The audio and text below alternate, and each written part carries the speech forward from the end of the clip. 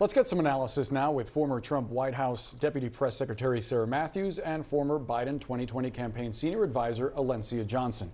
Thank you both so much for being here. Sarah, we should point out you're not backing your former boss in the primary. You're behind former South Carolina Governor Nikki Haley. I'm wondering, though, if Donald Trump wins Iowa by 20 or 30 points, the way that polls are trending right now, is this race over? Obviously, we're still going to have other voting contests after that. Nikki Haley is performing well in New Hampshire and in South Carolina right now. So I think that her best bet is to bank on those states. Obviously, in somewhere like Iowa, the vote is pretty divided because Ron DeSantis is polling well there as well. But his campaign is now kind of a one-state strategy solely focused on Iowa. Chris Christie, who's still in the race, is a one-state strategy solely focused on New Hampshire. But Nikki Haley's at play in multiple states. Unfortunately, I don't know if it's going to be enough to overtake Trump. Right now, there's still too many people in the race. And even if all these other folks dropped out and backed Nikki Haley, his lead just might be too commanding for them to overtake her. But I have long said that the best way to defeat Donald Trump in the primary is to have one alternative to challenge him. And right now, it seems like no one's going to drop out and coalesce around that one person. Alencia, on the other side, a president going into a re-election effort never wants to be associated with the word impeachment, right? Mm-hmm. But paradoxically, this could wind up helping Joe Biden. Yeah, it absolutely could help Joe Biden because a lot of American people see this as a political sham investigation. And what we're paying attention to are those 18 Republican members of Congress who were elected in Biden-held districts, right? They voted for this inquiry. That might be helpful for them to get Republican donors to help them with their re-election campaign. However, for Democrats, that is motivation for us in the general election as well, the re-election next year, to make sure that they have to be held accountable for this. Additionally, American people are concerned about Congress doing something around the economy.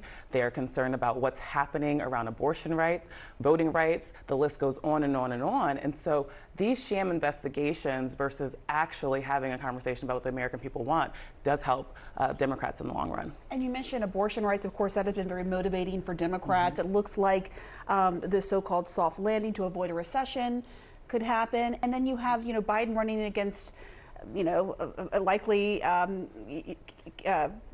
winner of the Republican nominee, Donald Trump, who has nearly 100 criminal charges, right? Who said he's going to be a dictator on day one for one day. You got to take him at his word. Absolutely. Why is Biden? How do you explain how Biden is still running behind, though, from Trump, if you look at some of the latest polls? Yeah, look, polling this early on, it still doesn't have a full indicator of how voters are going to vote come a year from now. A lot of things can happen within this year.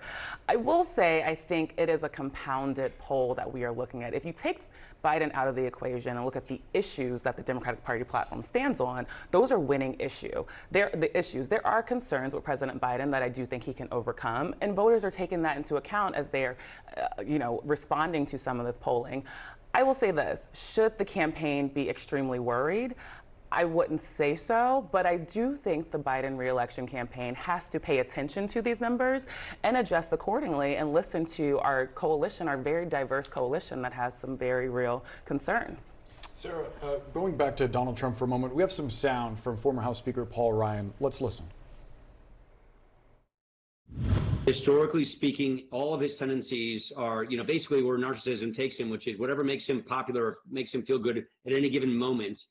And he doesn't think in classical liberal conservative terms. He thinks in an authoritarian way, and he's been able to get a big chunk of the Republican base to follow him because, he's the culture warrior. How significant is that attachment that certain voters have to Donald Trump? Because Ryan mentions culture warrior. Ron DeSantis is running on culture war issues, but he's not having the same kind of penetration with those voters. What do you think would work for someone like Ron DeSantis at this point? I think it's almost too little too late for someone like Ron DeSantis. Obviously, we've seen him become more aggressive in his attacks against Donald Trump, but I wish he was doing that, 6 to 9 months ago when he was pulling ahead of Donald Trump. But he kind of let Donald Trump define him and create this narrative around him, and I think he was largely untested on a national scale, and we've seen, kind of his personality come forward and him tend to be a bit awkward with voters. So I don't know if there's anything that he can do to course correct at this point. But I do want to say on former Speaker Paul Ryan's comments that when he says things like Donald Trump is an authoritarian narcissist, he's saying publicly what a lot of Republicans feel privately. And so I commend him for coming forward and saying these things now. And I know it sounds a bit alarmist to people at home when they hear the word authoritarian being thrown around, but we need to be paying close attention to what Donald Trump is saying on the campaign trail. I think voters have become a little bit desensitized to his crazy statements, but he is using authoritarian rhetoric, saying things like, let's do away with parts of the Constitution, that he's going to weaponize the DOJ to enact revenge on his enemies. And so I think that it's encouraging to see Republicans like the former speaker come forward and highlight these things. But obviously, Donald Trump still has a hold on the base, which is about 30 to 40% of the Republican Party, so it will be tough to defeat him in a primary. And then are any of these Republicans going to get behind Joe Biden if Donald Trump becomes the nomination? So they can continue to make these cases about who Donald Trump will be, but then what are they going to do in the general? Are they going to support the Democrat? Because that's the only other option. That's true. All right, thank you so much, Sarah Matthews, Alencia Johnson, thank you. We did hear from Paul Ryan, the former House Speaker, who we don't normally hear from, talking a little bit about Donald Trump, and it kind of plays into this entire theme that we're talking about here, and that would be kind of authoritarianism and some of the things that we've seen from Trump over the years. Take a look at what Ryan had to say. Historically speaking, all of his tendencies are, basically where narcissism takes him, which is whatever makes him popular, makes him feel good at any given moment.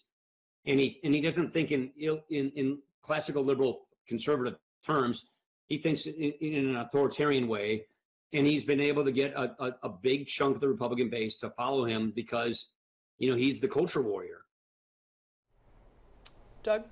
Were you surprised he came out and said that? I was a little surprised. No, I wasn't. It's what he's been saying privately for a long time, and he's obviously in a place where he can say these things. I was never critical of Paul Ryan for not speaking out when he was Speaker, as so many called for him to do, because the reality is what would have happened to Paul Ryan is exactly what we saw happen with Kevin McCarthy. And where does that get anybody? Nowhere. But clearly he has an insight to Trump in a way that most people don't because of his negotiations and dealing with Trump when he was Speaker. He knows what he's talking about in a way that a lot of people don't. Oh, I don't think that he has insight that others don't. I think others have very good insight into Trump. They just don't want to say it out loud. Oh, that's very fair. Right. That's very fair. And so, Paul Ryan saying this and DeSantis and others going after Trump now is too late. Because this is the whole thing, right? If they had done this, even Paul Ryan, if he really wanted to help his party, he would have gone out and screamed this from the rooftops at the very beginning when the primary was starting to come together. Because I was able to eavesdrop onto a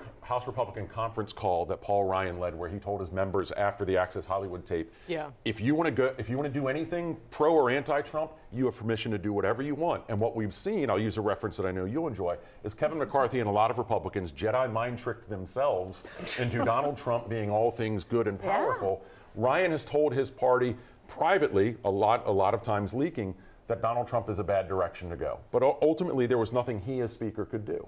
Right. Agreed. But even now, publicly, he's saying this now, 32 days before Iowa? Well, I will say that anyone who has spoken out has been systematically and methodically basically excised from the party and ostracized. It's a great place to be, though. It's sunny, it's warm. But you know what? Bring you drinks. It could be because not too many people have done it. Mm-hmm. Well, I actually think there are more than you think. It's just that it hasn't happened en masse. Yeah, and so exactly. the result is that they've all been That's exactly isolated. right.